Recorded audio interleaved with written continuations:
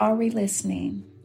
The Bible has stories of those who followed God, yet many fell from grace, disobeyed, and were filled with great pride. The heart is a very deceitful member. Jeremiah chapter 17, verses 9 through 10. The heart is deceitful above all things and desperately wicked. Who can know it? I, the Lord, search the heart. I test the mind, even to give every man according to his ways, according to the fruit of his doings. 1 Peter chapter 3, verses 10 through 12. For he who would love life and see good days, let him refrain his tongue from evil, and his lips from speaking deceit. Let him turn away from evil and do good. Let him seek peace and pursue it. For the eyes of the Lord are on the righteous, and his ears are open to their prayers. But the face of the Lord is against those who do evil. Colossians chapter 3, verses 1 through 10. If then you were raised with Christ, seek those things which are above, where Christ is, sitting at the right hand of God. Set your mind on things above, not on things on the earth, for you died, and your life is hidden with Christ in God. When Christ, who is our life, appears, then you also will appear with him in glory. Therefore put to death your members, which are on the earth, fornication, uncleanness, passion, evil desire, and covetousness, which is idolatry. Because of these things, the wrath of God is coming upon the sons of disobedience, in which you yourselves once walked when you lived in them. But now you yourselves are to put off all these: anger, wrath, malice, blaspheming, filthy language out of your mouth. Do not lie to one another, since you have put off the old man with his deeds, and have put on the new man, which is renewed in knowledge according to the image of him who created him. When the Holy Spirit moves in our lives, he will help us to let go of harboring the past, the grudges, hurts, and rejection, control, things that people stole from us, who used us, and abandonment.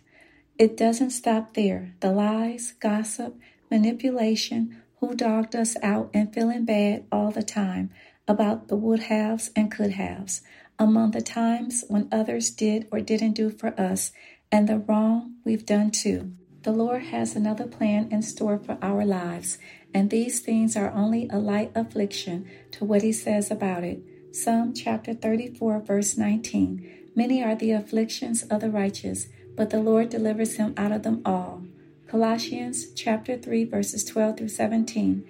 Therefore, as the elect of God, holy and beloved, put on tender mercies, kindness, humility, meekness, long-suffering, bearing with one another and forgiving one another.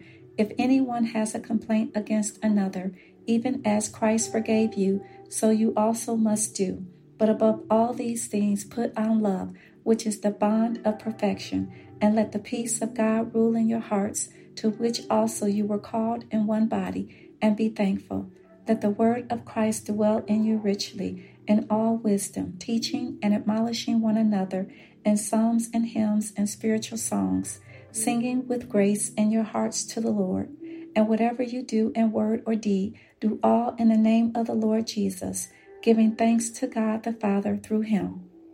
However, many of us come from broken homes, dysfunctional families, no support system to fall back on, outcasts, downtrodden and abused. Many are codependent on someone else to live and battling with mental health issues, trauma, and suffering in silence. The fact is, there is a gamut of sad cases and hurting people. We all come from different walks of life and need more compassion, but it starts with us, the called and chosen. Unfortunately, it's very easy to point the finger and blame others for what happened to us, but many people blame God.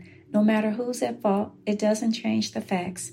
God is not the one who caused these horrific things to happen to us. We need to stop fighting and blaming him and turn to him. It was sin that entered the world from Lucifer's fall from heaven. Isaiah chapter 14, verses 12 through 14. How you are fallen from heaven, O Lucifer, son of the morning, how you are cut down to the ground, you who weaken the nations. For you have said in your heart, I will ascend into heaven. I will exalt my throne above the stars of God. I will also sit on the mount of the congregation on the farthest sides of the north. I will ascend above the heights of the cloud. I will be like the Most High. Revelation chapter 12, verses 7 through 12. And war broke out in heaven.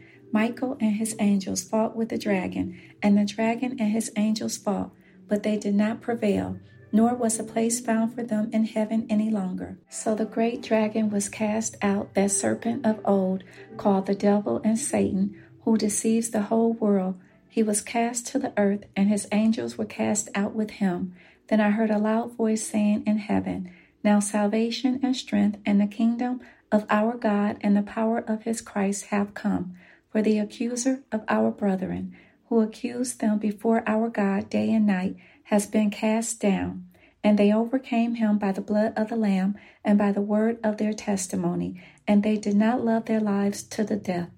Therefore rejoice, O heavens, and you who dwell in them. Woe to the inhabitants of the earth and the sea, for the devil has come down to you, having great wrath, because he knows that he has a short time. Genesis chapter 3, verses 1 through 6. Now the serpent was more cunning than any beast of the field, which the Lord God had made. And he said to the woman, Has God indeed said, You shall not eat of every tree of the garden? And the woman said to the serpent, We may eat the fruit of the trees of the garden, but of the fruit of the tree which is in the midst of the garden, God has said, You shall not eat it, nor shall you touch it, lest you die. Then the serpent said to the woman, You will not surely die, for God knows that in the day you eat of it, your eyes will be opened, and you will be like God, knowing good and evil. So when the woman saw that the tree was good for food, that it was pleasant to the eyes, and a tree desirable to make one wise, she took of its fruit and ate. She also gave to her husband with her, and he ate. Satan is alive, and he's here in the earth, causing us great pain and using people to hurt people through all kinds of nasty and vicious acts. But we no longer have to be victimized by others or allow Satan to defeat us. We have to learn how to fight warfare and rebuke him. We have to speak these words aloud. I plead the blood of Jesus against you, Satan, and get behind me, Satan. He does not fear us when we are not filled with the Holy Spirit. He moves around in the earth, causing strife and spreading all kinds of evil and wickedness amongst us as he uses our suffering, envy, jealousies, hate, and pain, and unforgiveness to promote his evil. Yes, this is the battle we're in today, which started a long time ago in heaven when Satan resided there. We signed up to be a soldier in the kingdom of God when we confessed with our mouths the Lord Jesus and believed in our hearts that God raised him from the dead. We are saved. We have to cultivate a prayer life and word life through the scriptures to be fruitful and overcome Satan by the blood of the Lamb and the word of our testimonies. Just think about it. When we're hurt about something immediately, we think about revenge. Our minds go there first because we're devastated behind the offense. So we normally start with telling somebody about what happened to get it off our minds or chest. But if we can't let it go, which is how Satan sneaks in because he works off our emotions, pain, and the words we speak. However, unresolved pain is toxic, like poison when it spreads. It shows up in our lives through unhealthy choices and destructive behaviors. Hurting people tend to exhibit bad attitudes, frivolous, selfishness, speaking negative words, and acting loosely. The cursing, getting mixed up with all kinds of bad and rough people is how we open doors in our lives. As a result, we are introduced and exposed to other people's demons, perversions, sicknesses, and immoral behavior on top of the unresolved pain. There is something else going on behind people's precarious actions, addictions, loose living, and promiscuous lifestyles. They may be running from something that happened tragically to them or someone they may know. Dysfunctional behavior becomes familiar to unhealed victims. If we could have only taken the moment to decide to forgive the persons who hurt us, it could help us from feeling so angry to the point of losing control over our lives. Thank you for listening.